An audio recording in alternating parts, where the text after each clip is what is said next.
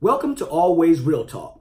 And you know we like to keep it real, and go-go is as real to Washington, D.C. as jazz is to New Orleans.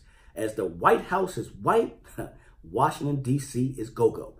And the nerve of people from trying to stop go-go in the District of Columbia. Now, we got to be clear. We know this is not new. People have been trying to stop this for a while. But you see united effort for all those that are out there fighting the fight right now. We stand with them shoulder to shoulder. I mean, think about it.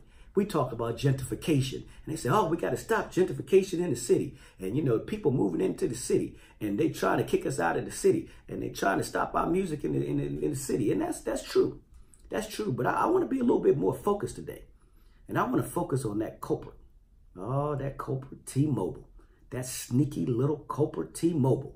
T-Mobile just decided that they were going to come into my city, and they were going to tell a landowner that if you don't turn down that music, we're going to threaten you to take the building or stop the service. How dare, what type of kahunas do they have to come into our city and tell our people that we can't listen to our music the way we've been listening to our music for years? Nah, it's hashtag no more T-Mobile. That's what it is.